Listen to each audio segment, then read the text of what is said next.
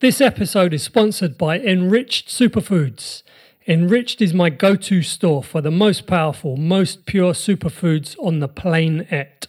They've got all the good stuff, from maca to matcha, from shilajit to powdered greens. But you know what I love the most? I love the mushrooms. Now, I know what most of you are thinking. Get on with the show, right? But I know what else you're thinking. You're thinking, how can I get better at strangling people? Us jiu-jitsu guys, we're all the same. We want to be better. We want to be badder.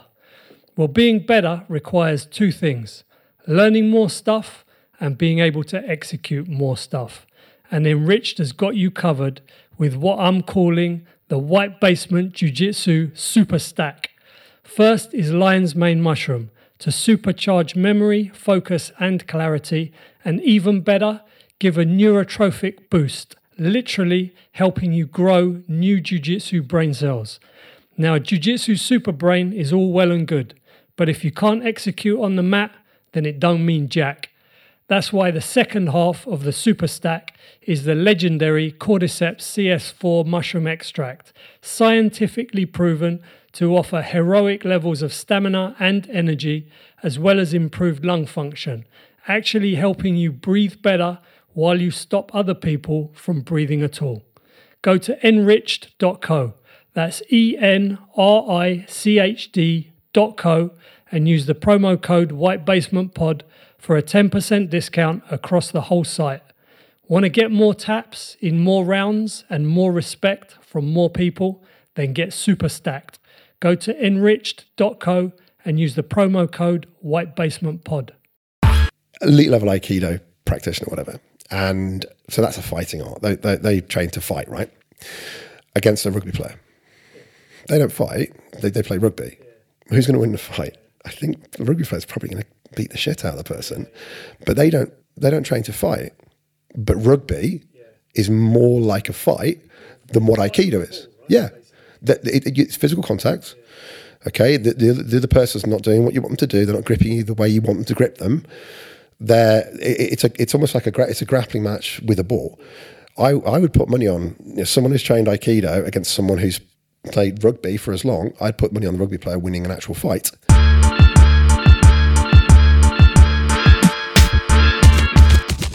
Hey guys, welcome to another episode of the White Basement podcast. My guest today is a man who needs no introduction. But I'm going to introduce him anyway. He is a leg breaker, a back taker, a bad practical joke maker, a 50-50 instigator, a catch wrestling devastator. He is the big bad boss at the Institute of Grappling and the inventor of the dick belt.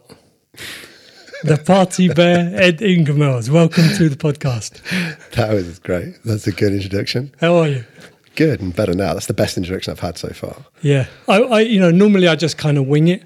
And then when I said you wrote a rap this time. Yeah, well, when you said you're coming down, gosh, you said, what do you know about Ed? Have you done any research? I was like, I don't know. I mean, I trained with him. She's like, oh, you never do any research. So I thought, I'm still not going to do any research, but I'll write like a little introduction. Okay. So was that sort that of... That was good. It's relatively accurate.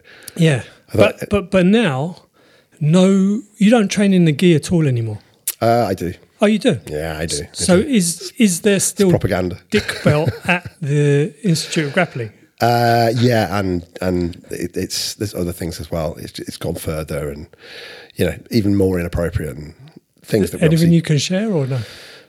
Legally, maybe not. Okay, we'll leave it there. But no, it still occasionally happens.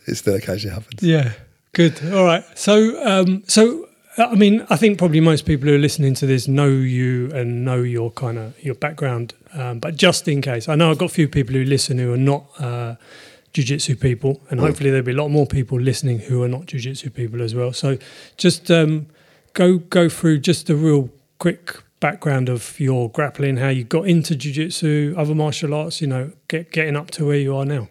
Okay. I started, as any good martial arts practitioner does, with Wing Chun, because that's the most effective martial art known to man, even though it's created by a woman.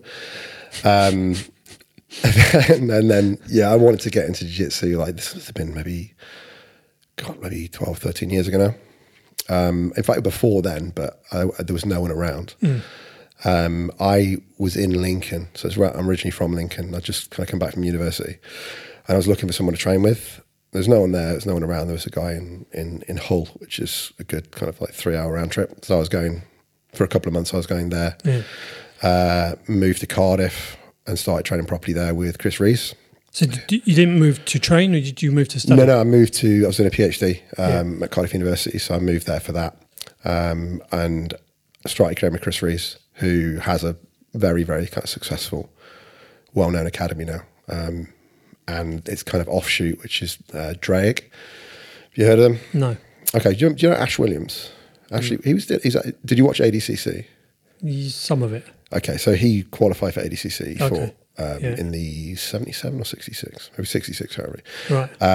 But he's basically was one of Chris's students. Right. He's kind of created this kind of massive Welsh team basically under Chris. And I knew him as like a 16-year-old blue belt. Right. And now he's like qualified for ADCC and stuff. So that was my first proper academy. I was training in Cardiff twice a week because there wasn't really many classes.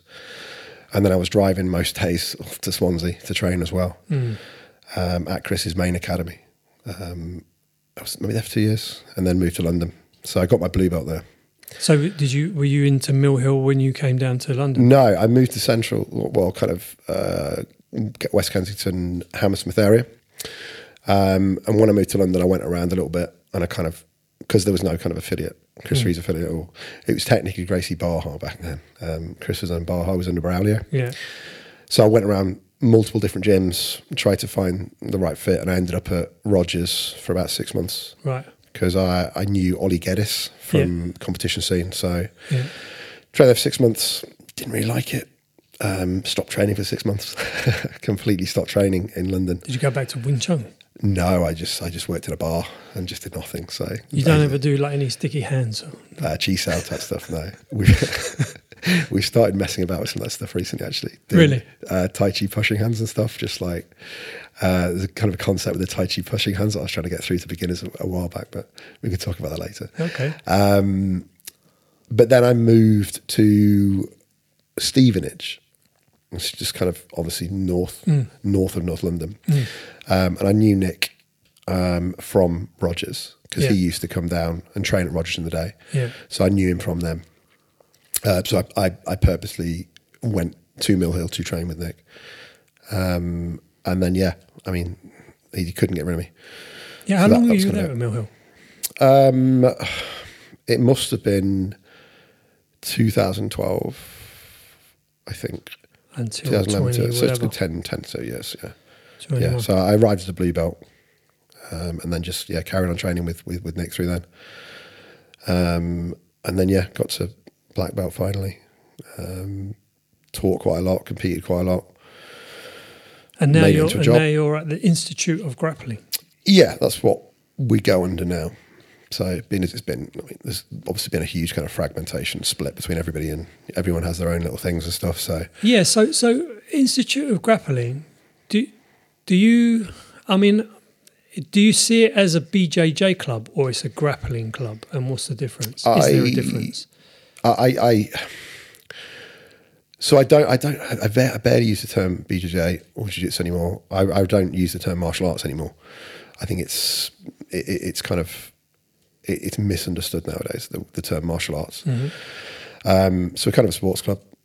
Grappling, submission wrestling, it's all the same sort of stuff, but it's like all the kind of grappling arts like BJJ, judo, sambo, catch wrestling and stuff. They're all grappling, but they look different because of the rule sets, and that's all it kind of is. There's a massive crossover with the kind of underlying concepts and things like head control, underhook, all this kind of stuff. But you basically, it will look a certain way because of the rule sets. So you put a gi on, you optimize to the gi, you optimize to the IBJJF rule sets and various things. So I think you can be good at everything, really. I don't think you necessarily have to specialize in one, but nowadays, because people are specializing, like it's harder to get to the top level. being kind of a multi-discipline practitioner. Yeah. Like those days are quite far behind, I think. Yeah. I mean, it is quite a new sport, right? Relatively speaking, Absolutely. grappling. I mean, it's 25 years old in terms of an actual competitive scene. Yeah. Well, that's the thing. It's the competition scene. Like people have been grappling and doing these kind of martial arts stuff for a long time, but doing it to a rules. I mean, all you got to do is look at judo. Yeah. And look at judo as a martial art and then look at how that's changed in the last 15 years. It doesn't look the same because they've brought in, you can't touch the leg, you can't do this, you can't do that. Yeah. So now it's a completely different thing. So it's judo's kind of in its infancy in that sense because it's a new rule set and they have to apply to this new rule set as opposed to it being like kind of a martial art or a martial sport, whatever you want to say. So yeah, I think something can be around for a long time, but if a certain rule set or something is imposed on it, then you have to figure out how to work it, and it becomes kind of almost you start at the beginning again in that sense. And especially with things like ADCC and kind of all those kind of competitions, it's changed the landscape a little bit. Have you done ADCC? I did the trials once. I got beat in the quarterfinals on a decision. In fact, the last ADCC, the guy that Gordon fought in the first round. The massive Finnish guy. Yeah. I got beat by him in overtime on a decision. So. And ADCC is no age brackets, right? It's just you go and fight. Yeah, I think you can go and there is age brackets, but the adult bracket is the one that you want to do. Right. Because if you go the trials, basically, if you go to the trials, you win that, you qualify for the finals, and the finals are like every 2 years. And the finals is only adult. Yeah. There's nothing else. There's nothing else there. It's like. It's that's the other thing with a lot of the competitions. It's like there's a million different champions. Yeah. Because you have your belts, you have your weights, you have your ages. Yeah. You have and so, but with this, it's pretty strict. It's like look, these are the weight classes, female, male. Like you're either good enough or you're not good enough. Yeah, I mean it's kind of like the Olympics, right? If you win, you're the best person. There's no that's the thing with jiu-jitsu and jiu-jitsu competition. That's everyone's a European or a British or a world champion. It's like it's like kickboxing used to be back in the day. Like everyone's a European champion. Yeah, and it kind of loses its value. Whereas like with ADCC, However, there are now lots of ADCC nationals. Right. And stuff, and they're easy to win. So now you're saying that everyone's an ADCC champion. It's like, no, that's not really what it is. You won the nationals. It's like you beat one guy. But that's the problem with all kind of the tournament scene anyway. So are you looking to compete at the moment? Have you got anything you got your eye on or not? I am, but I'm pretty much done. Like my knee's so bad now. It's like just going to teach I can train walk. So, but I've signed up for the British in beginning of December because I've got people doing it. I may give the Europeans in January one last shot in the gi. Yeah, and then kind of go from there. But what would you do? Masters 3, 4? For the British, I'm just going to do adult. I'm not bothered. It's like for me, it's what category can I get a fight in? That's the thing. For the Europeans, it's different. Yeah, because there'll be loads of people. But when I compete now, I have the choice of Masters 1, Masters 2, obviously adult as well, and my choice is usually which division's got someone in it. Yeah, because the amount of times you go and there's no one in the adult divisions. Maybe no one in Masters 2, but there is in Masters 1. It's like, it's what division I can get a fight in nowadays. Like, so everyone gets the black belt and stops competing as well. It's another one of my kind of issues with people. It becomes difficult. It becomes difficult to get fights. So do you think, I mean, there was an Instagram post recently from Boxmore about having to compete to get your belt. Okay. I mean, do you think that should be an element of sort of grading and progressing that you compete, or you don't think everybody should have to compete? It's a tough one. I like the stance that Dan's taken with that. I like that more than people getting easy belts, if that makes sense. So he's gone to the other end of the spectrum. He's gone like making it really difficult. You have to do this, you have to do that. Whereas there's other teams, other instructors who are giving out belts very, very easily. Right. And it's kind of the opposite of that. Yeah. There's a middle ground, but like I think competition's important as well. everyone talks about that. I think you learn so much. Like you must have learned so much from competing, right? Yeah, very like much so. if anything finds the holes in your game, quickly, it's competing. Yeah, I mean, and not even just purely on a jiu-jitsu level, but on a about yourself level. Absolutely. Can you go under that amount of pressure and It's still stress, do something, or you forget everything? And absolutely. very, very, very good. The one where I won or I lost still was a really good experience. Yeah. But the thing is as well, like it comes down to the reason why you're learning jiu-jitsu, grappling, whatever the hell it is, why you're learning it, because your goal should be to be able to apply it in a realistic situation. Yeah. Like that's what everything kind of comes down to. It's the ability to apply this skill set you've developed in a realistic situation when the person's trying to fight back. Yeah. Now, that's only to a certain level in the club can you do that, because people know you, and you maybe go to another club and stuff like that. There's no pressure. Like as close as you can get to a realistic situation without just going into the street and kicking off with somebody, it's going to be a competition. Yeah. So that's going to let you know, you're going to know, do I actually know this? Does this actually work? Yeah. Whereas in training, and you get to know each other's games, and there's never that kind of element of kind of stress and danger, and so you never really know. And then you come back to like, well, it's almost like the other end of the spectrum is like the traditional martial arts, where they don't even pressure test it, they don't even kind of spar and stuff like that. So our kind of, we all do this, we live spar, but you really pushing it to the next kind of level is live sparring, but with someone who is trying to beat you that you don't know in a competition environment.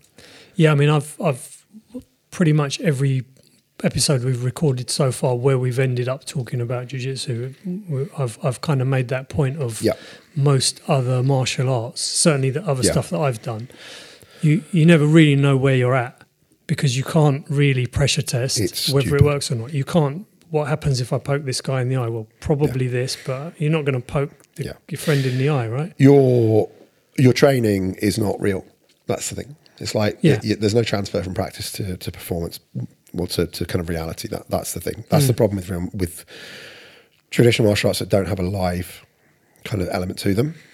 You're not. You're saying you're training to fight, but what you do is so far removed from fighting that you might as well be, playing football or something. It's just like, playing football is dangerous. Well, the thing is, like, so the point I was trying to make to someone the other day, like, you can have someone who's like an elite level. Say elite. This is, I'm using this kind of. I say elite level. Elite level Aikido or something. It's like using the term elite level, and Aikido is like. Elite level Aikido practitioner, whatever, and so that's a fighting art. They train to fight, right? Against a rugby player. They don't fight. They play rugby. Who's going to win the fight? I think the rugby player's probably going to beat the shit out of the person. But they don't train train. But rugby is more like a fight. It's a fight with a ball, right? Basically, it's physical contact. Okay, the other person's not doing what you want them to do. They're not gripping you the way you want them to grip them. It's almost like it's a grappling match with a ball. I would put money on someone who's trained Aikido against someone who's played rugby for as long. I'd put money on the rugby player winning an actual fight. I mean, a rugby team is like, this is trouble, right? When but they're not fighting. They're not training to fight. But the game they play, the sport they play. This is another reason why I don't like the term martial art. The sport they play is so much more. Well, it's closer related to realistic fighting than what Aikido. I'm really just going on Aikido here, but I mean we can throw in like Krav Maga and various other things if you want as well. They've experienced something that's just closer to a fight. So they've got more experience in something which is closer to a real fight scenario. So they're going to win. And also the adversity of like you're knackered, you're injured, you're down on time. That's part of it. That's absolutely part of it. Most traditional martial arts and stuff, they don't break a sweat.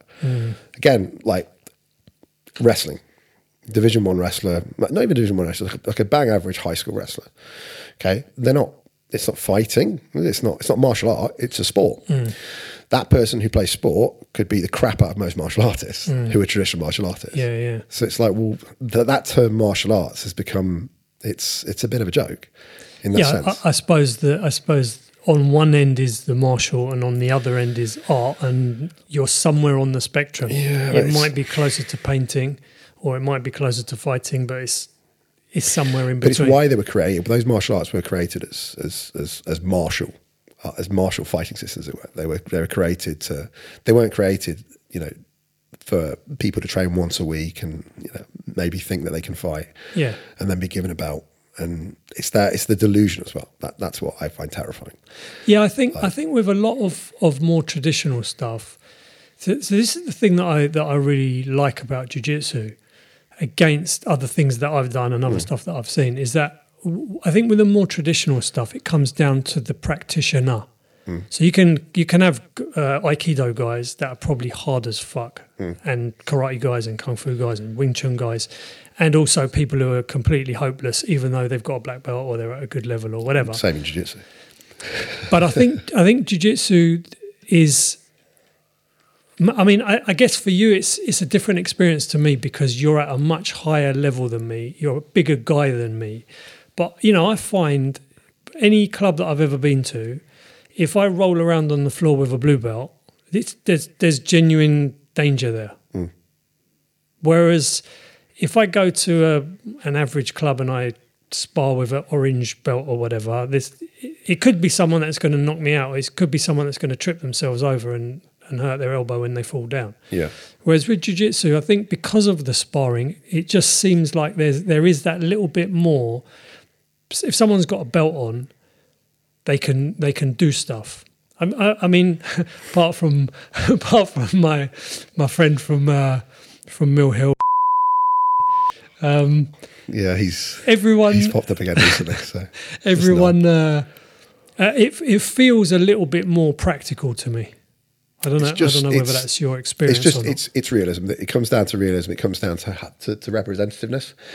That's the thing. If it's you're practicing what you're kind of doing in a environment or in a scenario that is close to what realistic conditions are. Yeah. The more your practice is pulled away from those realistic conditions, the more artificial it becomes. The less what you learn and what you develop is going to apply in a realistic situation. It's the same with jiu-jitsu as well. It's the problem with most, well, say most, but I think there's a big issue with the way people train in jiu-jitsu, and it comes down to that. It comes down to a lack of realism and a lack of representative design when it comes to the coaches designing the again drill again. I use that loosely, or scenario kind of protocol, but it's an extreme example with traditional martial arts, and a lot of them didn't used to be like that though. That's the thing, because karate's a good one. Karate gets a lot of shit, but full contact karate, it's probably hard to find a club in the UK that's real full contact karate. That's just like all that's like jiu-jitsu and wrestling and boxing and Thai. They beat the crap out of each other. Yeah. So they try and work on the movement patterns and the application of what the karate is, and then they try and beat the crap out of each other. Yeah. So then they try and apply it in a realistic situation and get the moves to work. You can learn the patterns and you can drill it and you can make it look really nice and stick it on Instagram and shit, but you're without the realistic responses from an opponent, it's a waste of fucking time. Yeah. And traditional martial arts are just the way most of them are nowadays are just a really good example of that. But there are still, even in jiu-jitsu and stuff, there are still people or teams that have very inefficient training and they waste a lot of the training time, and their training is not representative of what they're trying to achieve. It's drilling is I don't like the traditional drilling, the passive drilling. Right. Now, I'm not saying we don't do it. I'm saying if there is something I'm trying to get someone to learn, and there's a basic movement pattern I'm trying to get someone to learn, you'll passively drill it until you understand it and you understand the mechanics of it. But that won't take long. We'll not spend every class drilling the whole thing. We won't warm up with passive drills because again, your opponent responds. Yeah. So you're working your movement, and you're working on the kind of the perception of what is happening and how your body's reacting is based on something which is artificial. Okay. because you're going to have different information when the person responds. So most of your training should have realistic responses. Okay, now then it comes down to managing that and not being 100% and not going too hard. But by spending too much time on something on a pattern like a leg drag, for instance, okay, if you know what the leg drag looks like, how it works roughly, continuously journeying that to try and make it perfect is a complete waste of time. Because there's so much variability in every fucking scenario you're going to leg drag that leg drag's never going to be the same. It's going to be roughly, what it is, but you've got to adapt it to the situation.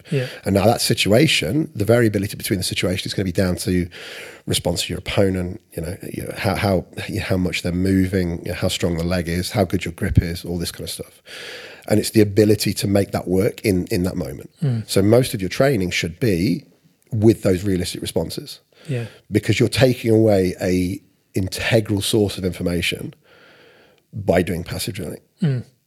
Like you'll have heard people talk about, when people get to purple belt, they all kind of know everything. You know all the moves, right? Purple belt.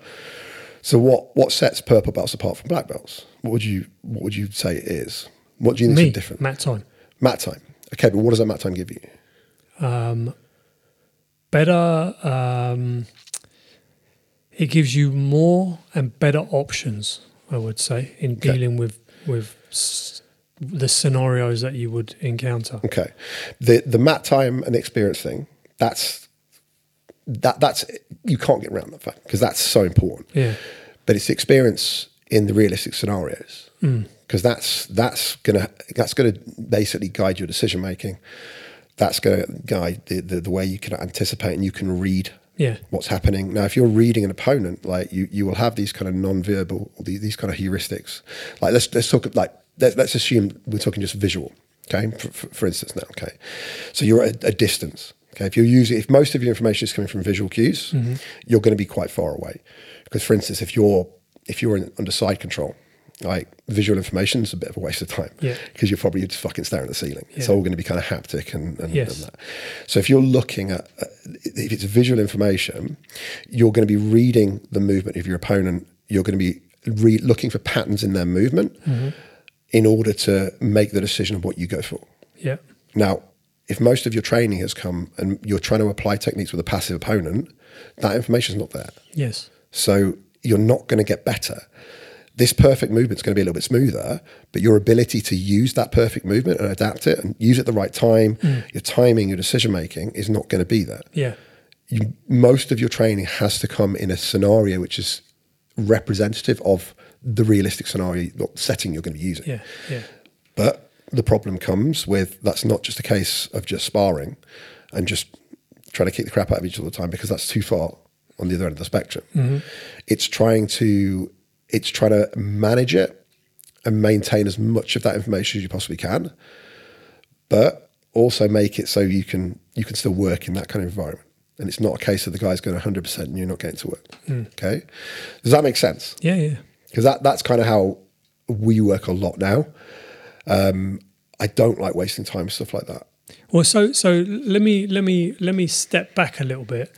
Because I mean, really, what I wanted to talk to you about, which I mentioned to you when we spoke before, is when I just to give a little bit of background. So I started training probably 10, 15 years ago, and I trained for about 6 months. I'd already done other martial arts. With Eddie Cohn?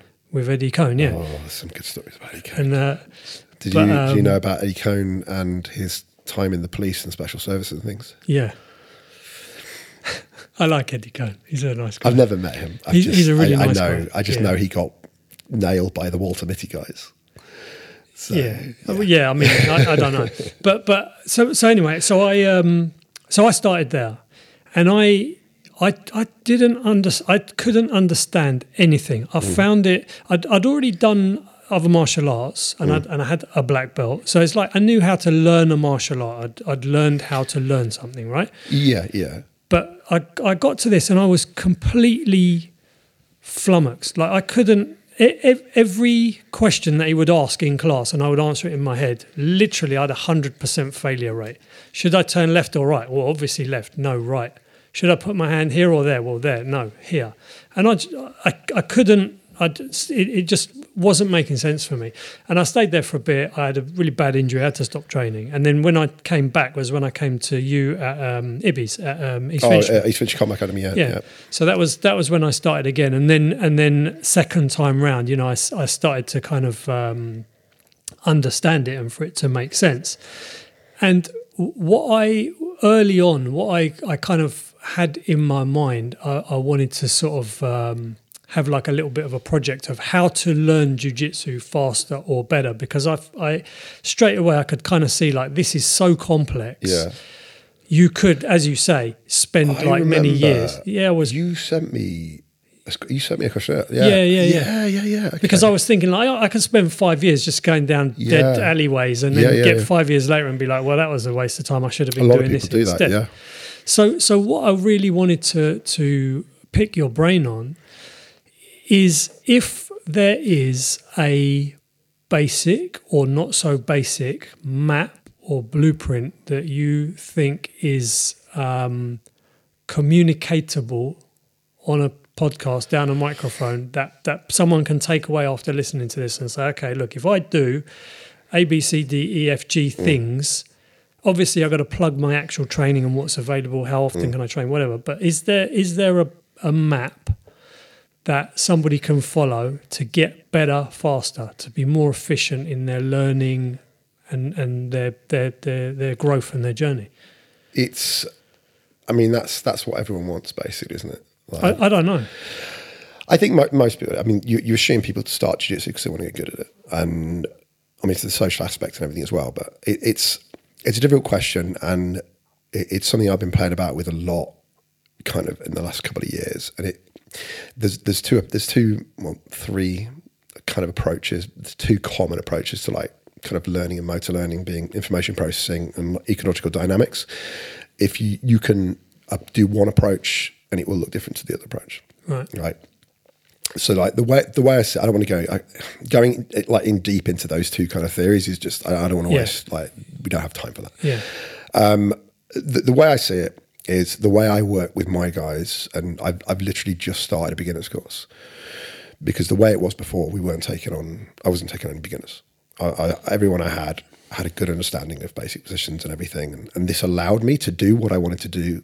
Like I was saying to you, most of our training was kind of restricted or constrained sparring. Mm-hmm. But again, sparring is not like full on 100% sparring. Yeah. It's active kind of drilling, you could say. Yeah. It's 50, 60%. It's this kind of what I refer to as like a developmental range. Mm-hmm. It's difficult, but it's not impossible, but it's also not too easy. Mm-hmm. And it's realistic responses. Yeah. So you're kind of actively drilling with somebody, and there is sparring. You're going to get problems, and it's going to be realistic. Because as I say, with the issue with passive drilling is you're not going to get the problems that occur. Like you must have drilled something. Like the best one is side control.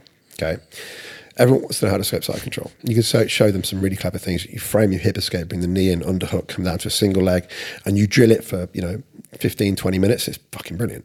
And it's like, okay, guys, this positional spot. You go side control. It's like, right, this doesn't work.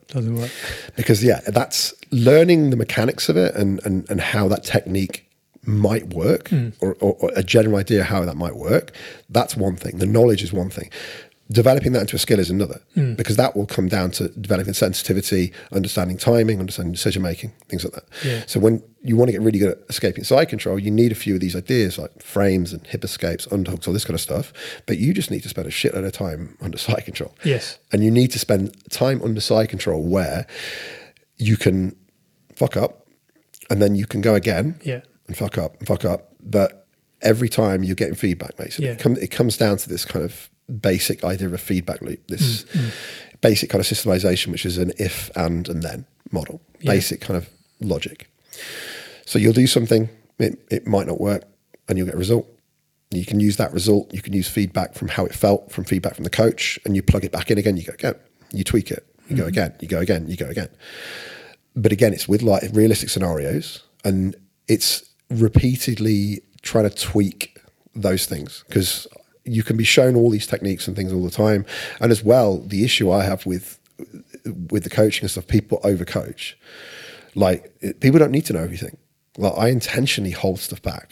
I'll intentionally hold something back and know that they're going to fuck it up, and I'll just watch them fuck it up. For your privates. And then, it's not even that. But like, what's the point in me giving you a solution to a problem you've not encountered? Yes. No point.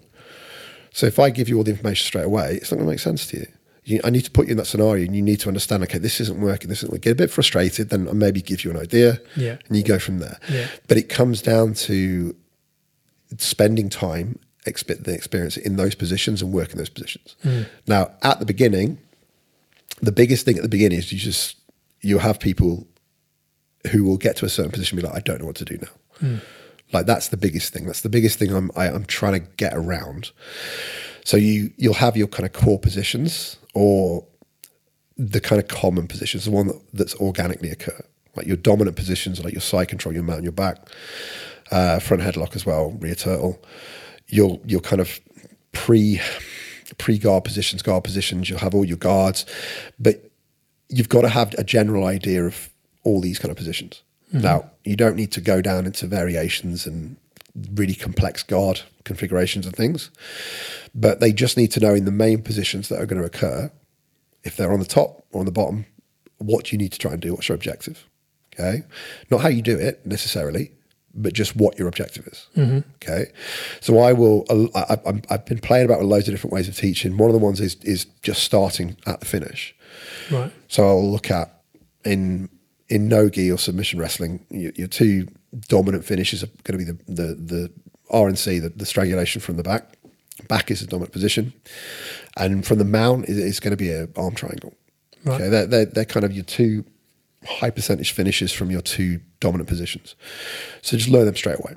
Right. Okay? Or even forget the mount and you just learn the back straight away. So I'll get a beginner, I'll put them on the back, I'll teach them how the back kind of, the idea of it and how it sort of works. Yeah. A few little tips, how the RNC works.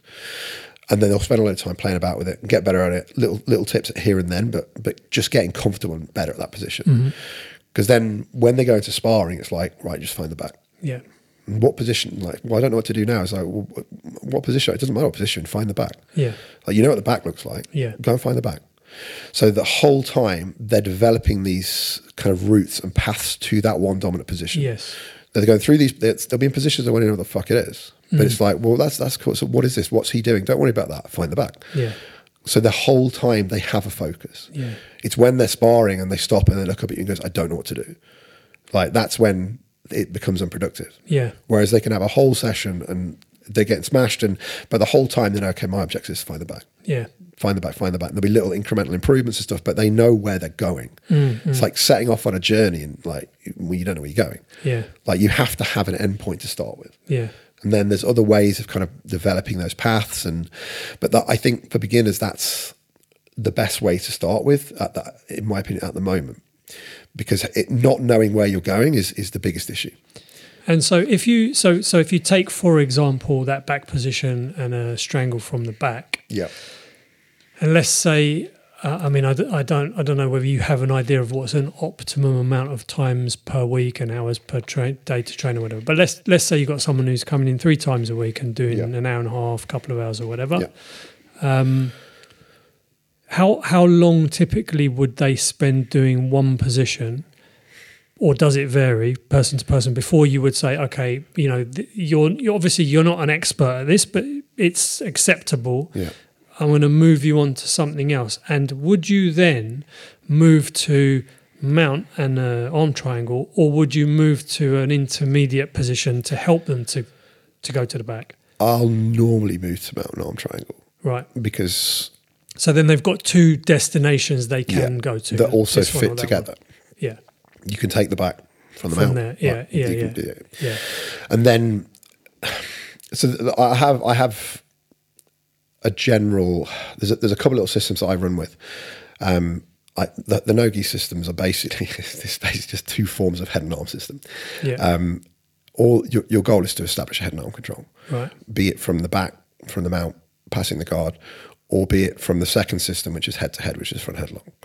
So just to that's the dominant control that you're looking for. When you say head and arm, you would some kind of over under seatbelt. Absolutely, of position. absolutely. So if you're in mount, you have a crossface, you get an underhook, right? Yeah. That's head and arm. Right. If you then take the back, you have the same head and arm. It's just you're behind the person. Yeah. Okay, that's the key thing. It's a form of controlling the head and controlling the arm. Because if the person has head and arm control on you, you can't really do anything. Yeah. This is the thing. Front headlock as well. Yeah. Okay, or front turtle position. Once they establish that kind of head and arm position, Yeah. you're in a bad spot there. They'll then cycle through the head and arm submissions from that position. From there, they can go behind and then they can go rear turtle, and then they go to the other head and arm system. But the whole time is once you're kind of past the knees or past the long range frames, you get shoulder line control with that, and you get head and arm. And then everything works from there. And that's with the beginners, that's what I'm pushing them down. I'm pushing them down the idea of understanding that head and arm control is dominant. And everything can filter into that. So when they understand that, they can figure that out from so many different positions. They understand that. Yeah. Conceptually as well, I spent a lot of time with underhooks and inside control, for instance. So I'll do sessions where I'm just getting them understanding underhooks from loads of positions. It's not necessarily, this is an underhook from half guard, this is how it should be done. It's like, okay, this can be from half guard, this can be from side control, this is going to be from mount. You stand up, these are underhooks as well. It's getting them to understand that it's transferable across positions. Because I don't want them then learning individual things for this position, this position, this position. We want the most effective things that are going to be the most useful in the most amount of positions, as it were. Yeah. The dominant kind of the concepts that are going to apply to the most positions, rather than having to learn something for every position. Because that's a fucking ball ache. That's exhausting. It takes too long, and you want a very small skill set which is very efficient. Yes. Okay. Yeah. Exactly. That's the whole it's Pareto. Your 80-20 It's Pareto. water, right? It's basic Pareto principle. Yeah. You're looking for the dominant stuff. You're looking for the 20% that's going to give you the 80% achievement from that. That's an approach a lot of people are using now as well. But as I say, this is all great because this is all talking about the most optimal techniques and approaches. But you can do this and you can understand this and you can have a really good understanding of how these systems work, how the head and arm systems work, how the underhook works, inside control, how all that works, how the back works, how you control the back, how you finish from the back. But if you don't train it with resistance, you're not going to develop a skill from that. You have knowledge because you can tell me and you can show me, but then you can't do it because you don't have any idea of timing, decision making, realistic responses, all this kind of stuff. Like that's where people fall down with their training. Yeah. And that's the fault of the coach. Again, nowadays I still have these kind of systems that I use, but man, the previously the role of the coach was provider of information. Right. Okay. Back when I started, everything came from the coach. They provide everything. They are the font of knowledge, as it were. They are the provider of all information. Any question you ask the coach. Yeah. It's not like that now. Now it's not like that at all anymore. The information and high quality information is out there, everywhere. You have all these DVDs, all this content. Yeah. People are watching them. I push my students to watch that stuff. Yeah.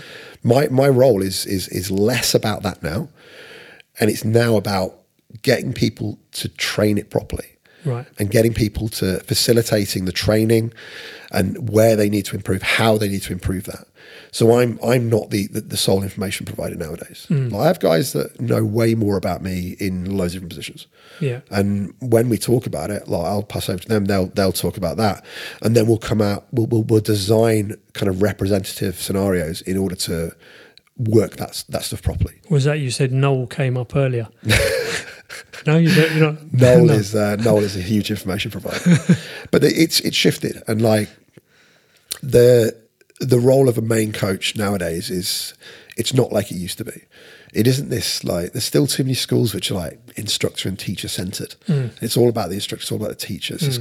You end up with this kind of unhealthy kind of cult of personality, and that's not how it should be nowadays. Especially because they are no longer, or they shouldn't be, the sole provider of information unless they know everything. Yeah. Which who the fuck does? Because people are constantly pushing. Dana knows everything. He feels close, right? Yeah, well, he's probably the closest you have to someone who maybe knows everything. So, but most instructors, man, you can't know everything. It's like it's such a complex system. I think well, exactly, and as we touched on earlier, as an evolving rapidly evolving, especially in the understanding like things are becoming more optimal as you do it. Leg lock games is a great example. Like that has changed massively over the last 3 or 4 years. Because the way we initially were doing it wasn't optimal, and now it's becoming more optimized. And we're now knowing what actually is good and what isn't good. But it's this push towards optimizing the techniques to suit the rule set. And like that's an ongoing battle. It's like an arms race. So if for no gi, and do you say you guys do train in the gi there as well? So what's your split between gi and no gi, roughly? We train 2 day sessions a week and 2 evening sessions a week. That's not like 1 hour in the evening sessions. We don't have much mat time. It's ridiculous. So, but how do you split that on gi and no gi? So I do day classes. We have an hour and a half day classes. So Monday and Friday is gi in the day for an hour and a half. Tuesday, Thursday is no gi in the day, hour and a half. And then in the evenings, Tuesday and Wednesday, it's an hour gi, and on both days to start with. But now I'm running side by side on the mat. I'm running the grappling, the primer, the beginners course as well. So there's gi going on, and there's me trying to work with the beginners in the no gi as well. And then there's like hour, 45 minutes to 2 hours no gi after that. I do an hour and a half in Hampstead randomly because it's the only place I can find a mat on a Thursday. Yeah, I see the pictures and I'm like, oh, Hampstead, it's cool. It's like area. It's at the do you know the Royal Free Hospital? They have like a little rec club, like a little gym. It's like a charity thing, and we ran the good spot, right? Anyone gets injured, just go down there, turn left, and then one floor. All the surgeons that have come in and they're training and stuff. And it's like, it's all right, if someone gets injured, we'll just. And then on a Saturday, it's no-gi. It's 2 hours on a Saturday. Sunday is just this like a massive open mat now. Like it's no-gi or gi, whatever people want to do. But you just come in and kind of train it. And so we don't have much mat time. Coming back to your with no-gi, those 2 basic positions is your where you would start from. It's a good place to start. What's the difference that you teach or you think about for gi? Would you still start with those 2? You know what? Like this is the thing. I haven't put any effort into figuring out a beginner's course for gi for a long time. And it's not like I don't know. Like I don't know how I'd run it now. Like, and again, the way I'm running the beginners for no-gi now, it'll change next time round. It'll keep changing and changing and changing until I'm happy with it. And it's working well enough. But with gi, I would still probably start with the back and start with the finish. Because I still think it's the best destination. But the complexity is just ramped up by the fact that you can grab your opponent in like, on any part of the body almost, but within reason.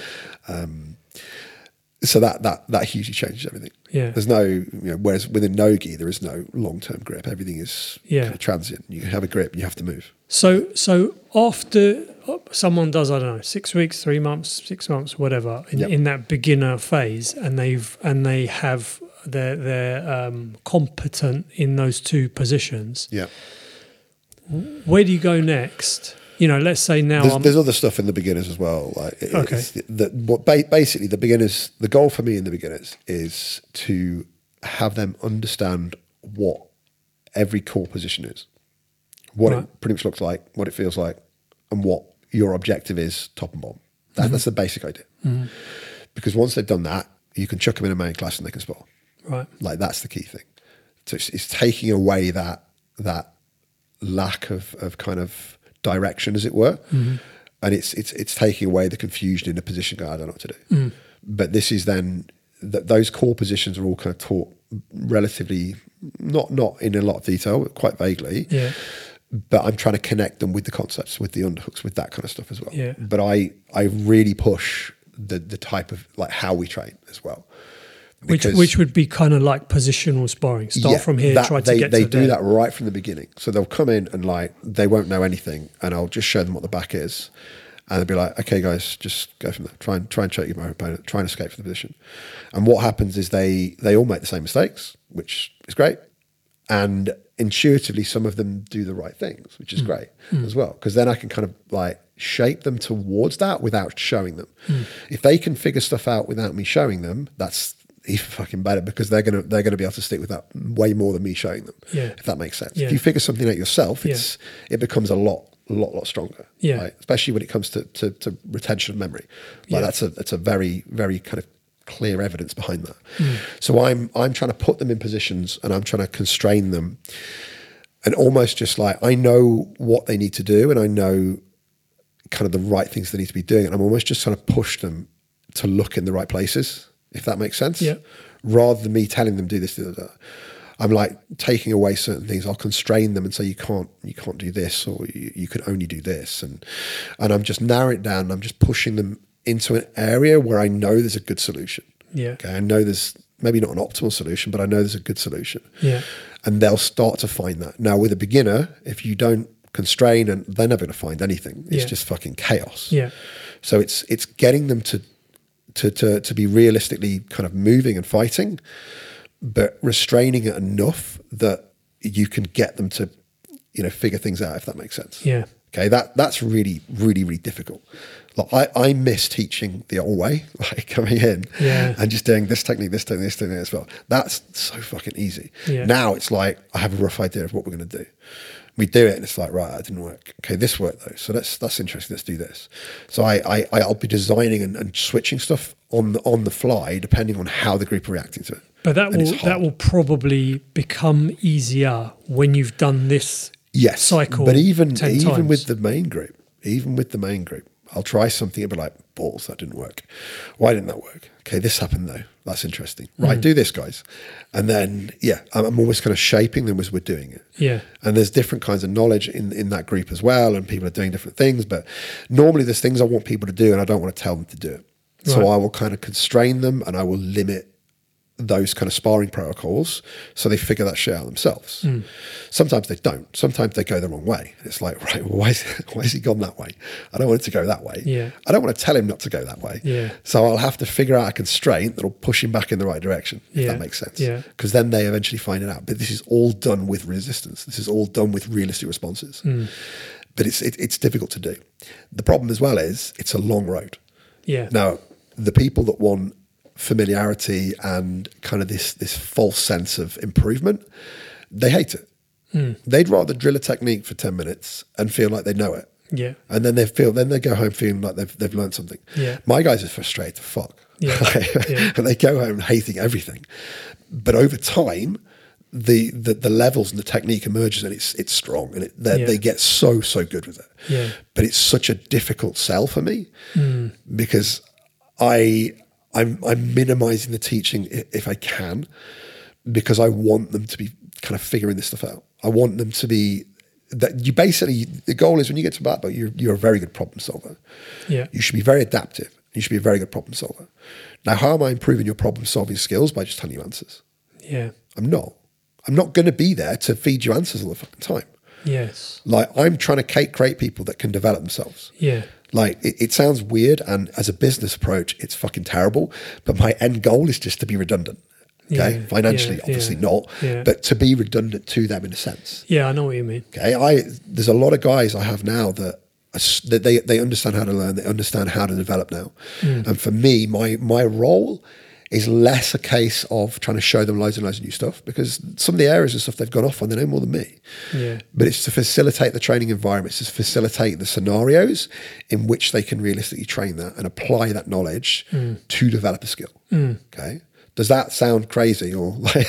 No. Because this is all based in theory. It's all based in a lot of kind of evidence-based science stuff. This is the thing. Yeah. I haven't just gone, oh, fuck it, this sounds crazy, let's just do this. Yeah, well, I mean, I think, I guess as well, from your background, from your academic background, you know, the example that I always refer back to, and I always forget the actual numbers, but it's the British cycling team. So they win everything, or they were before COVID. I mean, they were winning everything, right? Well, all the indoor cycling. They weren't until thingy came in. Yeah, whoever. It's Brailsford. I don't know, but basically, marginal gains guy. Yeah, they had this coach who basically looked at every single detail, like which pedals are you using, which, and the example that I always that stuck with me was, I think that I forget the numbers, but he brought them in and they had to lie on like 150 different pillows and just see like which one feels comfortable for you. Right, take these 5 home, the 5 best ones, sleep a night on each of them. And then, okay, you sleep best on this pillow. You sleep on that pillow because if you get a better night's sleep, you get a better recovery. So they incrementally, looked at every teeny tiny little thing. Which obviously, if you've got 30 million quid budget, full-time gym, full-time athlete, sponsorship, everything is much easier. But I always kind of suspected that would be your route forwards, because you seem to have the same kind of analytical looking, like you say, for more efficiency, more effectiveness, better use of time, and so I guess that's why you got to where you are at the moment. Yeah, my teaching and training it continues to change. When I find did you bring pillows in for these lots of sleep? No, not yet. I think it's Brailsford, the guy that took over. That's interesting. I did so during the pandemic when no one could train, I did some Zoom kind of, like, I didn't do the stupid stuff that people do on Zoom where they basically did Zoom of them practicing techniques and everyone tried to do the same thing. That was a waste of time. Yeah. Like, I didn't even attempt to do that. Right. I did like lectures basically. And athlete analysis. I did a massive 6-hour analysis of Gordon Ryan. Like, I spent hundreds of hours breaking his fights down. But I did a lecture on that. I did a lecture on marginal gains, the doctrine of marginal gains, using like Brailsford and like Ferrari. I think Ferrari or Mercedes were one that did it. Mercedes did it as well for F1. Right. Again, Mercedes did it to a ridiculous degree because they have billions of pounds. Yeah. But Brailsford's an interesting one with that. The sleep, the optimizing sleep was one thing, but it was just every little thing, and it all adds up, and it's a significant amount. Yeah. On its own, it doesn't. If you just change that one thing, it doesn't make anything. But it's optimizing. It's making all of these little changes and kind of going through. Like, he completely revolutionised. British cycling and Team Sky, I think it was as well, and then everyone got different drugs. So but then that's marginal gains. That's optimizing, isn't it? They're optimizing the athlete through PEDs. Yeah. So, but it's getting caught. But so then another question then on the similar kind of subject is: do you have a map, a framework, a blueprint, whatever, of how much you should be training, what sort of recovery you should be doing, what you should be eating, sleep, etc., or do you that's too much into that? I would do that, and when I have facilities, I will do that. That comes down to, but there is no perfect answer for that, because that depends on where are you in the year. Like, the one thing we don't do in jiu-jitsu or anything like that, we don't periodize. Any of the sport periodizes. Like any Olympic athlete has 4-year cycles. You periodize, and you peak for the worlds, you peak for certain Grand Prix meets, you peak hard for the Olympics.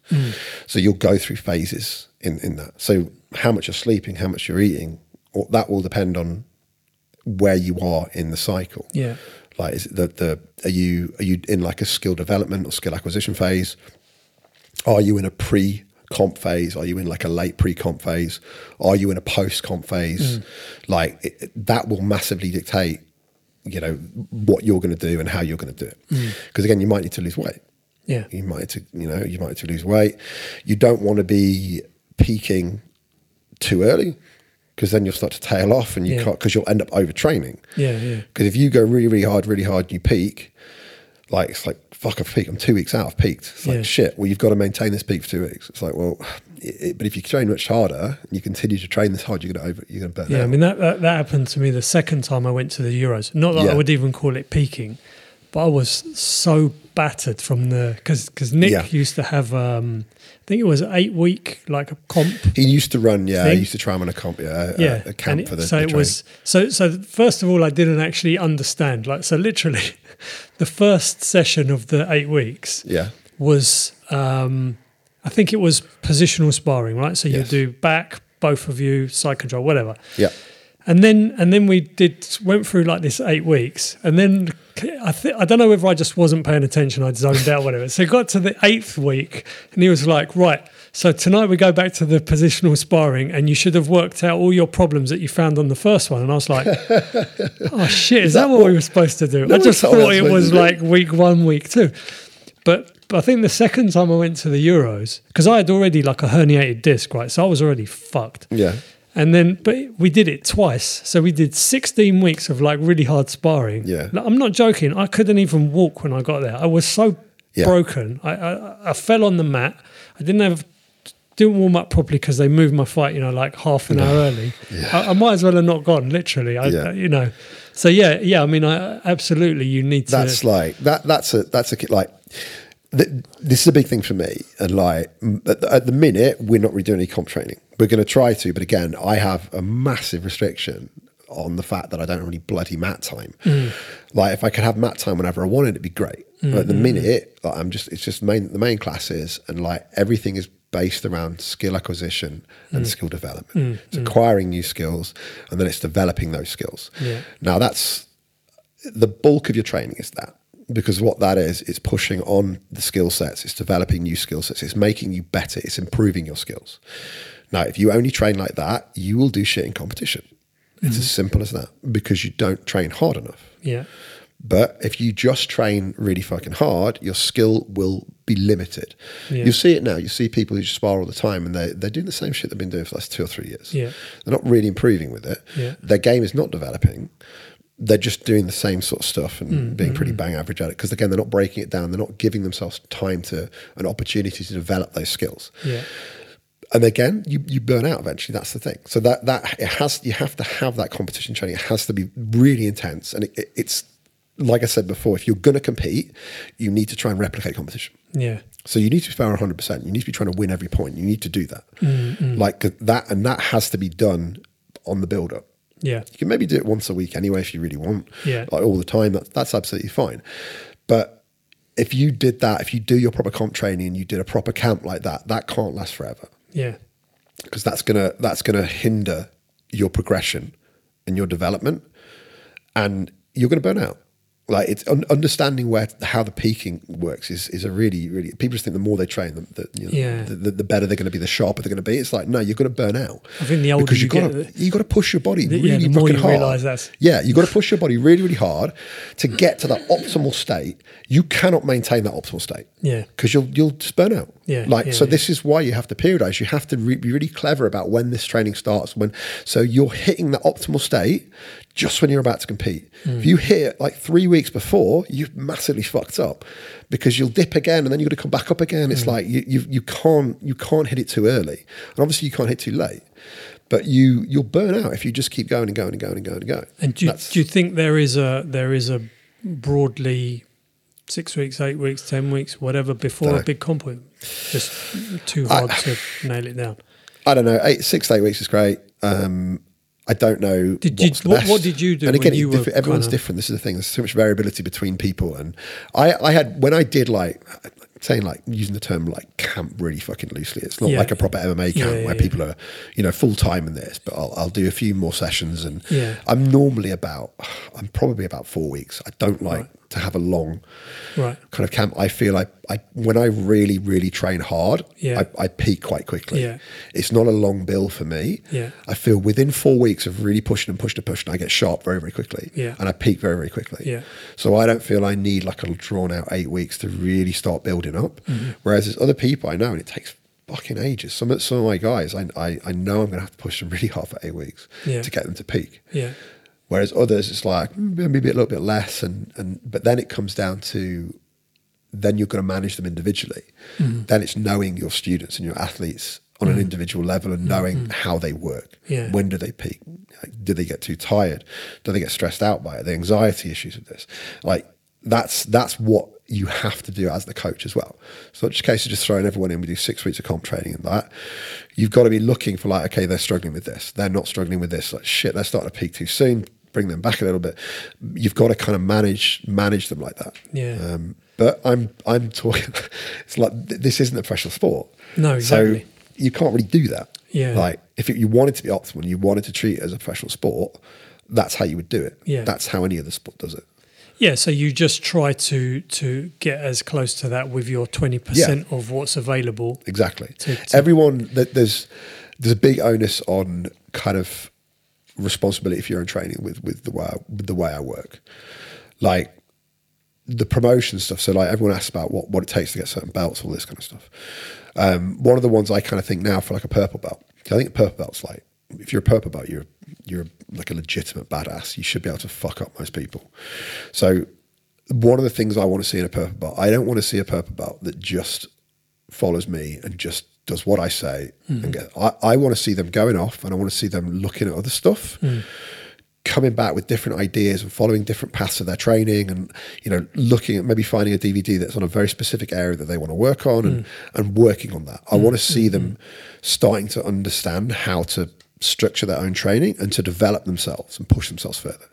If they don't do that, and they literally are just coming in, this is a technique, do the technique and go home, and then they forget about it, and like that's not what a purple belt is. Yeah. And do you guys grade not in the gi? I just grade.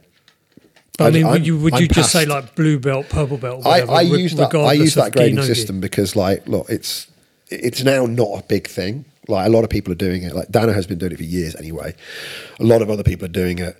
If somebody wants to fight no gi, like most like IBJJF and most of the competitions, the bloody BJJ belt ranks. So it's like, well, why should I just use that? Yeah. I'm not going to invent my own belt system. I'm not going to do any of that kind of stuff. I'm now just grading on. It's just the grappling ability. It's how competent are they as a grappler? Yeah. In the rule set that they train in. Right. Like it's not. I don't grade them under BJJ. It's you're a grappler. Whatever. You can say it's BJJ if you want. You can say it's jiu-jitsu. You can say it's submission grappling, no gi. And then if you don't think it is, then roll with the guy. Tell me they're not a purple belt. Yeah. Like that's the easiest way of doing it. Yeah. And so apart from pressure tested guided situations where you are learning these effective routes and positions and stuff, is there anything else that you think people should focus on, or literally if you do that you're probably going to be the optimum improvement? This is the thing. It's like there are.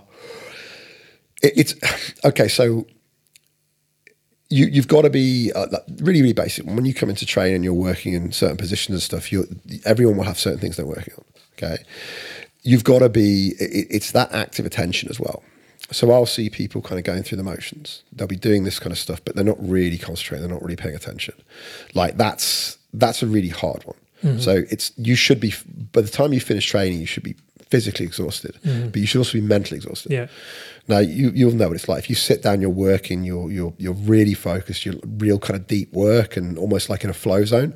You're gonna you get drained. You get mentally drained. That's kind of what it has to be like as well. Yeah. You have to be really, really actively attending and focusing to what you're doing, because you're gonna do something. If you're, I don't know, if the scenario is you're starting from like a partial knee slice position, you're going to work 3 minutes of this. If you pass, you start again. They sweep, start again. So you're going to do this knee slice. It's going to work. It's going to not work. Maybe 5 or 6 times in 3 minutes. You've got to be attending to what happened there. Was there something different there? And then you've got to change it and go back. Okay, this happened and there. You've got to be kind of constantly refeeding that feedback into the if and then loop. Yeah, that's the thing. That's not easy to get across, and it's because it's a lot more of a mental thing. Yeah. It isn't just kind of going in and just kind of following what I'm telling you to do, following the protocol and the restrictions I've given, but just doing it and doing it. No. What's happening? What are you seeing? Like what's different when it's working? What's happening compared to when it's not working? Can you see there's something there? Is there something that you can identify that is the reason for it working, not working? This kind of stuff. This is my job. Obviously, I will point this out to people and I will give them clues and I will tell them sometimes if I need to tell them. But you need to develop that yourself. Yeah. Like, because as well, when it comes to the feedback, I don't have the feedback you have. I can watch you do a knee slice. Okay. I can see what's happening. I can see how your opponent's moving. I don't have any of the internal feedback. Yeah. I don't have any of how it felt. What was the haptic connection? Did you feel them move their hips slightly? Yeah. Like, I don't have that. So that information is in you. Like, I can't help you with that feedback. I can then talk about it with you and go, how did it feel like? But you've got to be processing and understanding the feedback you're getting, internal feedback, to reapply it into that feedback loop for the next time you go. And it is this, like, jiu-jitsu is basically just a massive fucking trial and error. Like, that's the whole thing. You're constantly trying something. It didn't work. Okay, well, why didn't it work? Let's change the variable. Let's change that. Let's change this. Let's change that. This is why anyone who has, like, Ben was talking about the autism. This is a massive, massive thing for me. Like, this is a huge area of research that I'm interested in, to the point that I'm writing a research proposal to do a PhD on it. I'm interested in high functioning autism. Right. And specifically, though, not necessarily autism, but there is so Simon Baron-Cohen at Cambridge University there's a lot of research they've done on what I believe they call systemizers and empathizers. And there are some pretty well validated kind of like tests to understand if someone is a high systemizer or a high empathizer. Okay, we believe it might be a zero-sum game. You're either one or the other. You can't be high on both. Right. But I think anyone who has, I think if you look at the elite level jiu-jitsu guys and you get them to do, I was going to say you force them to do this. Don't force them to do anything. I was also going to say something else, but then you might have had to cut it because I was going to make a joke about someone. I'm not going to do that. My students, I know exactly who I was going to talk about. This systemization quotient, if I believe all the high level jiu-jitsu people will score super, super high on this. And this is basically the ability to use if and then kind of equations, the kind of old like Boolean, like George Boole kind of logic loops. Okay, I think that this is a massive thing. I think I can use that to identify talent and identify people that are more likely to be successful in jiu-jitsu.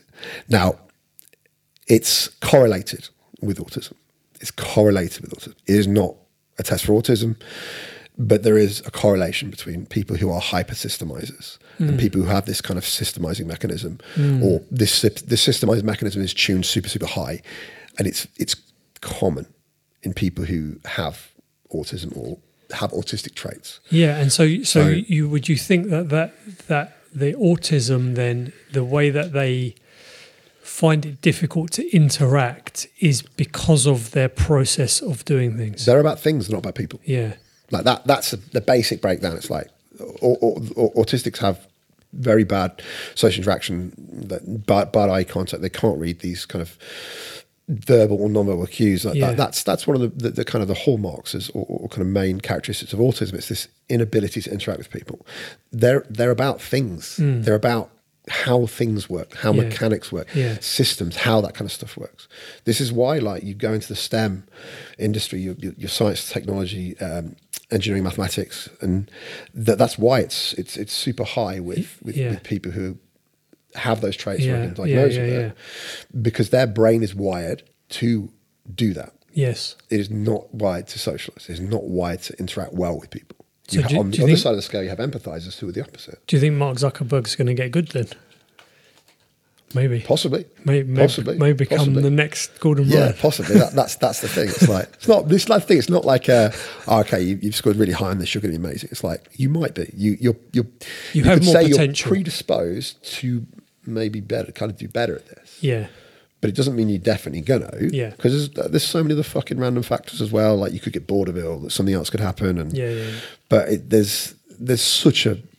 I'm so certain there is a link. Just focusing on that, just focusing on using Baron Cohen's systemization quotient. I'm so certain that if I get a whole load of jiu-jitsu people to do it, and I get the elite, who regard it as the elite guys, I'm so certain there'll be a correlation between the elite level and scoring high to the point of being a hyper systemizer. Yeah, I mean, you can kind of see, we've talked about this a few times on the podcast as well, you can kind of see with a fair amount of the high level guys, if you watch their instructionals or their whatever, you can see they're on the spectrum. I mean, absolutely. It's quite obvious when looking at them. But as well, there's obviously the hyper focus and various things like that, but it's it's the way they think as well. It's not just the fact that they're obsessive and they can get addicted, and that helps. Don't get me wrong, because that'll help with the mat time. But it's the way they approach it. It's the problem solving. Yeah, it's the way they approach it in this kind of this almost like if and then feedback style loop. If this and this, then this, then they feed back. Try again. It's a mental map, right? Building a. Have you? I mean, probably this is real elementary level stuff, but I read Darren Brown's book a while ago. Oh, he's just a magician, though. He's like a wizard, basically. Yeah, but he's a wizard. The book he explains how to do this and how to do that. He's a wizard. I mean, even when he explains it's magic. It's pretty wizardary. No, he's just a wizard. But he was saying. Like with you probably know about this. There's different ways to remember stuff. There's different kind of protocols. So yes. One he was saying that if you just want to, he says it like if you just want to remember 25 things. Like I can't remember 25 things, but you can you chunk them. You can put them to groups of threes. You can use like a memory palace. There's lots of very very proven ways of doing this. But then he says you can create, which I think maybe is actually would feed into that jiu-jitsu really sort of complex map that you create memory palaces. Memory palaces is such it's well known how that works nowadays. And he's like, so I could have one and it's got like 50 corridors with 800 rooms on each corridor, and then each room's got all this furniture, and each piece of even when I was reading it I was like, this hurts my brain, but I guess some people find actually that I can do that. That's quite easy, and I'll do that with my jiu-jitsu. So this is like what you'll find is when someone's been training for a long time, they have like I use the term like framework or lattice work. You have like a framework. Okay, you have a framework of kind of jiu-jitsu, general framework. Positions, all this kind of stuff. Mm-hmm.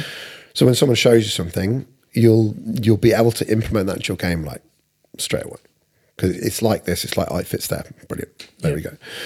When you begin, you don't have that. Yeah. So again, for me, the key is to get them to have this established framework as fast as possible, because then things relate. Mm-hmm. Okay, like with a memory palace, the reason memory palace works so well is because it's about creating connections. You're not just remembering that kind of the word or what it is. Yeah, you'll put you'll put an image to it, and then you'll connect that image to a room. Yeah, and then that room will have a memory for you as well anyway, because it's a room you previously knew. Yeah, so that strengthens the memory, because you have all of these connections. It's not just one word. It's one word that's now in a room that looks like this, and it's like you have more to it. It creates more content to that. So it's easier to recall. Yeah. There is more content to it, and it makes it a lot easier to pull that out of memory. And that is the thing with memory. It's not the encoding is one thing, but it's retrieval is what makes memory strong. Right. Like when you're trying to memorize stuff, it should be difficult when you recall it. Okay, when you're trying to learn. So if you just read through a page, and you go, no, you know it, yeah. When you're trying to remember stuff, the key thing is reading through it, turning the page, and then trying to remember them. Right, it'd be difficult, but the harder you're having to try, and the stronger the memory is going to be. This is the thing, right? And if you can recall it, it's going to make it that connection stronger, to make it easier to recall. Yeah. But people don't like to do it because it's difficult. That's the thing. They like to read through it and have this kind of what's referred to as a familiarity effect. It's like, I know these things because that's a familiarity effect. Flip it over, do it. So is there something that you can incorporate into your training which would allow you to take advantage of that? Yes. Which is? I'm not going to tell you that. You can buy the forthcoming DVD. No. So there is something called spaced repetition, where there are optimal. If you get out flashcards and you have like flashcards you need to remember, there'll be the picture on the back and there's a word on the front, and you got to remember what it kind of recalls, what it kind of is linked to. Right. Yeah. Once you get it right, you put it at the back of the deck. Okay. Right. The way spaced repetition works is you can get programs that will do this for you. It will test you on something. If you get it right, it will put it back, and then it will maybe test you 2 weeks later. You get it right, it will put it back maybe 4 weeks later, and maybe 8 weeks later. So it will, when you get them right, it will make it slightly longer. It will space out that repetition. Yeah. So this is something I've been trying to figure out how to use it with jiu-jitsu. Right. Because again, this is just knowledge, though. This is just memory. This is not skill. Mm-hmm. Okay, this is, knowing that information is one thing, but again, being good at jiu-jitsu is being able to apply it in a realistic setting. So, but I have like, so on the website I have something called grapplingsystems.com that I've had for a while now with all my videos and everything on. I've started breaking it down into courses, and I've started looking at using the quizzes, and I'm kind of playing about with that now. So I'm with the beginners, when I get up and running, it will be identifying positions. Really, really simple. For us, it'll be like 3 different positions or 4 different positions, which was side control there. Right. And I'm looking at getting that quiz and doing that kind of stuff, and then putting it into a deck and using spaced repetition with it, and with more advanced kind of stuff as well, positions and things. However, I mean, it'll be clever, but I still don't know if that will apply to making the person better at jiu-jitsu. It'll make them better at recognizing what the position looks like and recalling it. But I don't know if that applies to being good at jiu-jitsu. Like, I mean, I could bullshit it and make people believe that, but I mean, what I it used sounds to like do, it will make people better. It does. But I don't know if it will. But like you say, it's connecting the mental model to the physical model, right? Yeah. So what I used to do when I was, because I did Kung Fu when I was younger, and when I had more energy and could be bothered more. But what I used to do after pretty much every class, I just had like a big notebook, and I just used to go home and draw little stick men of what we learned. Yeah. Like this guy, he steps forward with his right, you move here, your hand goes here, whatever. A bit like what they tell you to do at school, right? Go home and do your homework. Your homework is, right, we did this lesson. You go and read again what kind of another version of what we did, and then write your own version of that. And then hopefully it kind of goes in. Yeah. So I guess that kind of, what's it called with the deck? Spaced repetition. Spaced repetition. So with that, so I used to do it all the time as well. I have like loads of notebooks filled with like what happened in each class. Like weirdly, like I found one the other week, and I went as a blue belt. I went to San Diego for a bit, and I did a private with Saulo, which it cost a lot of money. It was an obscene amount of money, but I wrote down the private. I was reading through that, and weirdly enough, it was odd at the time. I found it from when I went to Mill Hill, and I found all my first classes from Mill Hill, and I have written down my first class with Nick. Right. So what I did, all the class, and it was weird as fuck at the time. So I have like a review or like a layout of the class and what we learned in my very fucking first class with Nick Brooks. Amazing. Which is like, it's weird. I might post it. You should post it. My handwriting is horrific. But that's even better. So I try and get my students to do this. Yeah. Now, what you can do with this, you can make this a little bit better as well. When you've done the class, some people go and they write it down straight away. Don't do that. Give it time. Right. Because this is what I'm talking about with the effortful retrieval. Give it a few hours, maybe 3 or 4 hours, then try and do it. Right. And sit there and try and think, try and visualize, go through that class, what happened, this, and then try and write everything you possibly can about that class. It will be harder. If you do it straight after the class, it'll be really easy. Now, if it's really easy, anything's easy is not really effective. This is the thing. Yeah. This is the thing you've got to get used to. It's got to be difficult. Yeah. So the longer you leave it, the memories will decay a little bit more. Okay, there will be this natural decay of memory. And the retrieval will be harder. However, it will be way, way more fruitful. It will make the memory stronger. It will make that retrieval process more efficient. Because memory is not about encoding. It's about how efficiently can you... Because we, arguably, okay, one of the theories is we have everything stored in memory. This is one of the theories. Yeah. Everything we've done, we have everything stored in memory. Imagine we have perfect encoding. But if the retrieval is bad, it's irrelevant. Yeah. So there is a theory that could say, there's obviously going to be neural correlates for it. There's certain areas of the brain where everything's there. It's like a tape, like a video. Yeah. It's all stored. Yeah. But your ability to recall that is your memory. Yeah. Now, if you have poor recall, you have poor retrieval process, like that's really where the memory is. That's really how good your memory is. How good can you retrieve things from your memory? Again, it's a difficult thing to prove. Obviously, it's a little bit conceptual and ideas of consciousness and stuff as well. But so with that, delayed recall. Okay. So give it 3 or 4 hours, 5 hours, maybe train, and then the next morning, maybe do it. Yeah. Okay. But then obviously sleep and memory is another thing as well. Sleep is usually where you consolidate memory. So you should do it before you sleep? Before you sleep. Yeah. Okay. But there should be a gap. And then would you say to kind of to try to anchor that back to a physical learning, you should then get on the mat and try to do the stuff that you wrote down, and just to try to fix it in the physical space as well as the mental space. This is the thing. There's that mental, and then that, like, applying it to that kind of action. So absolutely, that's the thing. These are all kind of theoretical things. I can't say these are 100% going to help. They're going to help with your memory for recalling techniques and things, which is great. But we've established that that's one thing, and the actual application and skill is another. That's motor skill. That's motor learning. We're talking like a cognitive side of it. Yes. So that's one thing. That the cognitive side and the knowledge side allows you to more efficiently develop a motor skill, because again, it will kind of like, it will move you away from things that we kind of know don't work. So it kind of like, it basically makes the trial and error more efficient. Because you're not randomly doing it. If you see a white belt just continuously trying to get something to work, and you know for a fact it's just ridiculous, and it's never going to work, it never has worked, that's when you go, okay, don't do that. or even worse, if it works once and then they're convinced. False positives, man. False positives is the worst. The bane of my existence. False positives. But I caught him with it. But you'll never do it. You'll never get it again. I had it today with a guy that came to the gym. He's good, decent guy, decent leg locks.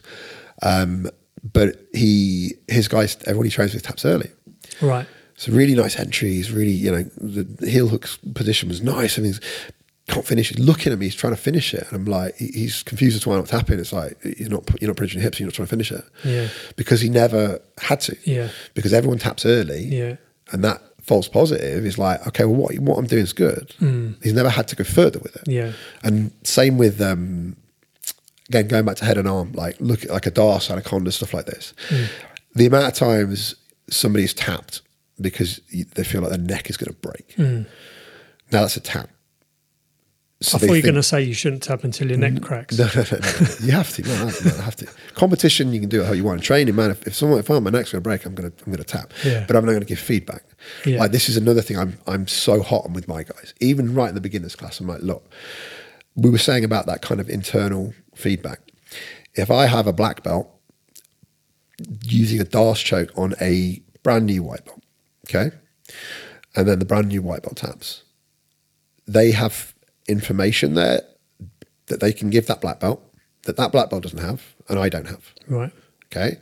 Because the black belt, it may have felt like he was on the artery. Me watching, it looks like it's on the artery. Yeah. It may have been on the side of the neck. It may have been cranking, and the person tapped because it hurt. Yeah. So then you've got the issue of the hierarchical structure. Of that white belt does not want to tell that black belt that they tap because then they're going to be, oh, whatever you did. Yeah. So this is the thing. This idea of giving and receiving feedback is massively important. Right. So I make it quite clear with stuff like that. Anytime you finish on the neck, if you tap because you felt your teeth were going to break, your neck was hurt, and the goal was to strangle the person, give them feedback. Yeah. Okay. Now you can crank, and there can still be an underlying strangulation. This is where it can. You may have tapped from the crank, but there may have been underlying strangulation. Yeah. But there's other times where it is 100% crank. Yeah. And the person thinks they're strangling you. Now you tap, they move on. They're like, shit, my Darce chokes were well good. Yeah. They go into a competition. They go up against a Polish guy. He's not going to tap. Big neck. He's like, no, it's not, but it always works. It always works. Yeah, because people are scared of you in the gym and they tap because you're going to break their neck. This guy doesn't give a fuck. Like, don't let him out. When he gets out, he's going to kill you as well. Yeah. So if you can't put him out, he's going to murder you. You should have learned to put pressure on the artery. Yeah. So that's super, super important. Right. That's super important. So you need to be able to develop an environment where feedback is acceptable. So you should actually, even if that's kind of not your club, you should just actively ask your people that you train with, hey, was that on? Was it off? I always do. And I've developed, I have a better idea now than because I've done it so much, but I'm still not right all the time. I've still be like, was that on? And like, it was a little bit cranky. I was like, fuck. Yeah. Like, okay, well now I know that it's cranky, so I can change it this time and maybe do this. But it's that freedom to give feedback and not have the guy go, shut the fuck up, you're a white belt. Yeah. What the fuck, I'm a black belt. How dare you say that to me? Yeah. Like, I don't care if you're a black belt. That white belt knows something you don't fucking know and it can help you. Yeah. Like, it's developing the environment within the club as well, because that's another thing about getting good quickly. Like, you can do everything optimally and everything if your training partners are shit, if the environment is shit, it's going to take a long time. Yeah. Because you have to have training partners that are going to work with you. And training partners that are the more advanced guys, when you're working these positional rounds, if you're working on a certain thing, they can stop you doing it every time, or they can make it to, like, they have to learn to manage that difficulty to benefit you. Because sometimes you're training for someone else as well. But you don't want to make it too easy, and you don't want to make it impossible. So you have to learn to manage it and make it difficult. So sometimes they get it, sometimes they don't. I think there's like an optimal number or something. Apparently, like, you should be able to get it like 70% of the time or something like that. Right. I don't necessarily think that's right. But this is what you'll roll with certain people, and like elite level guys, and you'll watch them roll, and they will be able to mimic the level and intensity of anyone they roll with. They won't just fuck everyone up. They won't get beaten up by everyone, but they will make every roll competitive, and they will make because they have that ability to kind of work that level of difficulty. And as a coach, but as a student, as a training partner, like, that's really important to understand. And this is another thing that all of this stuff is in the beginners. Of course, it isn't just me teaching techniques and stuff. I go over this stuff with them all the time. We talk about feedback all the time. We talk about, again, how to try and get the best out of the train, like limit the difficulty, make it hard, make it difficult, make it easier sometimes. If you're doing that and the person's not getting it at all, just make it a little bit easier. If you're doing it with someone and you're so much better than them, it's just working every single time, you change the constraints slightly, make it a little bit harder for yourself, put yourself a bit further back. Just because I've set these constraints, it doesn't mean they're perfect for you. If you're finding it too easy and there's no resistance at all and there's no failure, you have to have failure in that. Modify it, make it difficult for yourself. Change it, give them a better grip, make your position slightly worse, so you're then getting failure, and you can work on that and improve that. But you have to know that as a student. I think it's a little bit like I always wanted to be good at doing wheelies, and I was always horrible at doing wheelies on bicycles. I can make the front come up and then it goes down. How far could you do? Not far. Oh, I tried. I see these kids now. Oh, it's insane, isn't it? Well, down the road, mobile phone and a Slurpee and a cigarette. I remember doing it myself, and I was like, I spent hours trying to do it, and I got to the point where I got maybe 5 or 6 meters. I was like, this is amazing. But nowadays, kids, no hands. But it's that thing of understanding the balance point, right? Of not too hard, not too easy. I'm just on that limit where if I go 5% that way, it doesn't work. If I go 5% this way, I'm not learning anything because it's too easy. It's that in itself is a skill. Right? That's where improvement is. That's where progress is. And that's difficult because as a coach, that's hard to do. It is hard to optimize the level of difficulty for every student in every program. This is why it has to be a collaborative thing. I have to have my students, my senior students, my coaches, they have to know this, that everyone works together in that sense, because that's such an important thing, that difficulty. And again, anything, if like we're saying with the recall, if it's too easy, then it's not fucking helping your memory. This is too easy. It's too fresh in your mind. Like, it's not an effortful recall. So you've got to make it harder for yourself. Like, it's the same with everything. You've got to make it slightly harder. The harder it is, the more improvement there's going to be. However, it's a balance, because sometimes it can be too hard and then it's pointless. The guy because goes you don't get 100%. the feedback of actually getting the technique. Absolutely. The guy goes 100%, doesn't let you do any of it. You'll have gone with guys like, when we do that kind of passage or anything, you'll have had people who just won't let you do technique. It's like, you're trying to learn it, this won't let you do it. It's like, well, this is fucking pointless. Because you're not letting me do it. You've got to allow me to do it. Then maybe put a bit of resistance in it and a bit of kind of tension, but just enough to make it fail a little bit more, so I can correct it and go again and go again and go again. But that's something that, like, I can't do that for everybody. I have to try and get the idea across. You need good training partners, right? This is the point. Like, it's not. This is what I'm saying again. It isn't about this one. It shouldn't be teacher centered. It's student centered. It's about, like, I'm as good as the people that I have on that mat, because everyone learns from everyone on that mat as well. Like, I may still be the primary information giver. In some circles, I don't know if I fucking am, to be quite honest. I think other people are giving more information than me. And because it's relevant and it's more than I know, I just shut the fuck up and I listen. So it's like, that's the thing. But everyone has those different kind of levels, and it's working as that group. It's a collective kind of collective group of kind of brains together. That's kind of what it has to be. But people have to understand how to help other people get better. Yeah. Because, as I say, you can have everything right, and you can optimize everything, and you can understand this, and you can be trying to train like this. If your coach, your club, the people you're training with don't, there's no point. So I suppose, apart from, okay, I'm going to move clubs, or I'm going to do this or that or the other, just I'm not saying this, by the way, to get people to move clubs. Like, I'm not but, saying like everyone's an idiot. I mean, like, this is what we do, but like, I don't know if it's right. Like, I could be completely fucking wrong. In 2 years' time, I could be gone back to the other way, and I could be doing it differently. I might be wrong. Yeah, but to sort of just to sum up, like what you can do yourself. Yeah. You could do the recall stuff where you go home, you wait a few hours, you note your classes down, and then you try maybe the next day or the next time you're on the mat to refresh that stuff. Yeah. And you try whenever you're kind of active drilling, rolling, that type of thing, to always find that balance point, even if you don't need to, so that you can kind of learn where that sort of edge is to. With your sparring and stuff as well, like, you're going to have, like, I think it was, Frank Shamrock, Ken Shamrock's adopted brother, or UFC legend, Frank Shamrock. But he had a term that was plus minus equals when it came to training. And your training, you need people you're way better than. Right. You need people who are on your level, and it's going to be tough. And you need people who are going to kick the shit out of you. Yeah. Because they are 3 different types of training. Yeah. That's the thing. They're going to provide 3 different types of training, and you are going to develop in different ways. Yeah. Now, if you just train with people that are way better than you, you will develop in a certain way, but that you will not be getting other stuff. That, like, you will not be allowing yourself to develop a wider skill set. Yeah. If you just have super competitive battles with somebody, again, it's going to be difficult to develop. With beginners, or not just beginners, but people that you're way better than like, that's I do a lot of drilling on people when I'm sparring, whether they realise that or not. Yeah. I will be going and doing the same thing. I'll get to the same position. I'll work on the same sequence over and over and over again.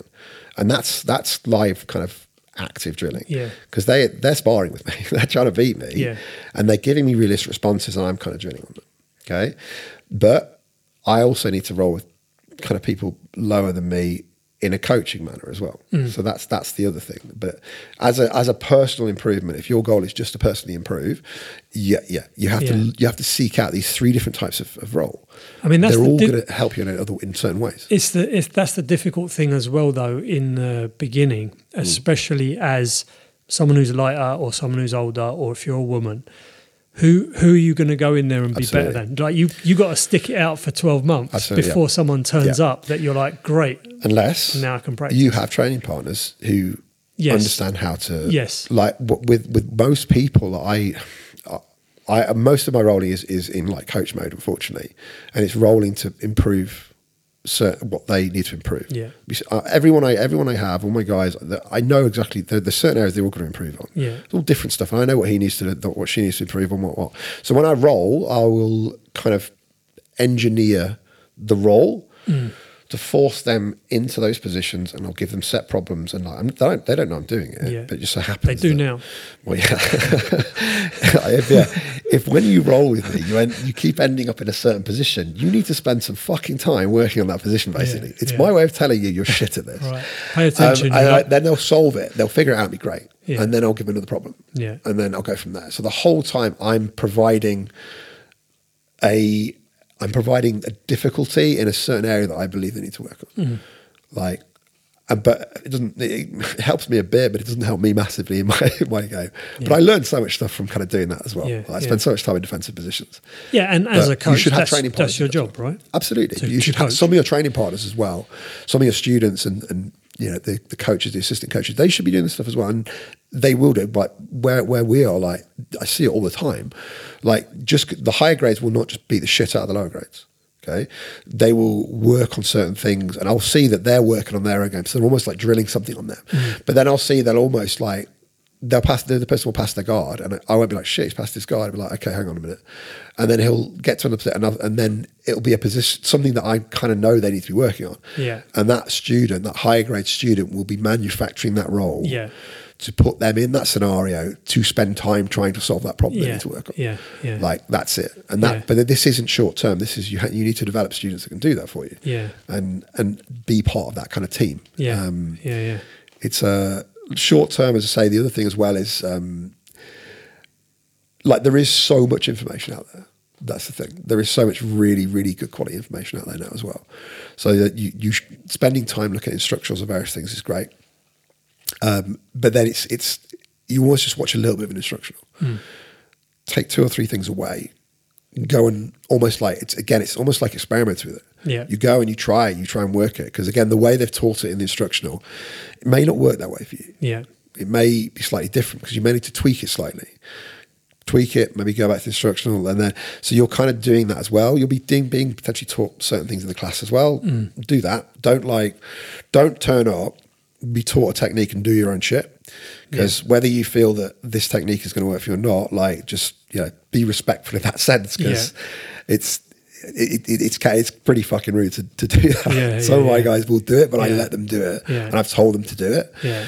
But like with the sparring and stuff as well, be kind of like have like a side project, as it were, away from what the main syllabus of the class is running on. Okay. So you're trying to diversify, and you're trying to work on areas. I would go on with something that you're shit at. Right. And I would research it. Because as I say, it's easy now because there's so much good content out there. Yeah. But it's then getting a few things coming in and then training those few things. Because as I say, it is not an information thing anymore. We do not lack information. Yeah. We have too fucking much information. Yeah. And people are constantly wanting new shit. And they're not able to apply the information they've already got. So that's the issue I have as a coach. I have some people who are just constantly, have you seen this, seen this, seen this? This is like, but you can't do this. Can't do that. Like you need to work on the information I've given you or the information you've already got. You're not applying that to develop the skill properly yet. Yeah. More information is not the fucking solution to this problem. Yeah. It's using the information, the knowledge you have in a more efficient way and a more efficient approach to training. Yeah. Like that's the issue. And again, the role of the coach has changed in that. You are more, as a coach, you are more about designing representative kind of training protocols than you are just spoon feeding people information. Yeah. Like it's a different, whether, the pandemic and everyone doing all this online learning has changed it. I think it may have amplified it and kind of accelerated it. Yeah. But I think that's exactly what it did. I think it accelerated 10 years of stuff into 2 years. The gains now, in my opinion, like the gains are, the big kind of gains are in training protocols and types of training and how to train and doing that. And unfortunately, no one really looks into this. No one researches this. No one does their work into it. No one, looks at how to coach. They just teach the way they were taught and they go from there. And it's an unregulated kind of environment, isn't it? Yeah. There's no teaching qualifications. There's no. So I think that's where I've gone with what I've done. I spent the last 2 years. I've probably spent more time on understanding the motor learning and the training protocols and the different types and the application of it from other sports as well. Yeah. Because it isn't in our bloody sport. That's the fucking problem, especially with the ecological dynamics. There's, I mentioned that Cal, the judoka guy in North Wales. Yeah. It's one of the only person I know applying it to a grappling art.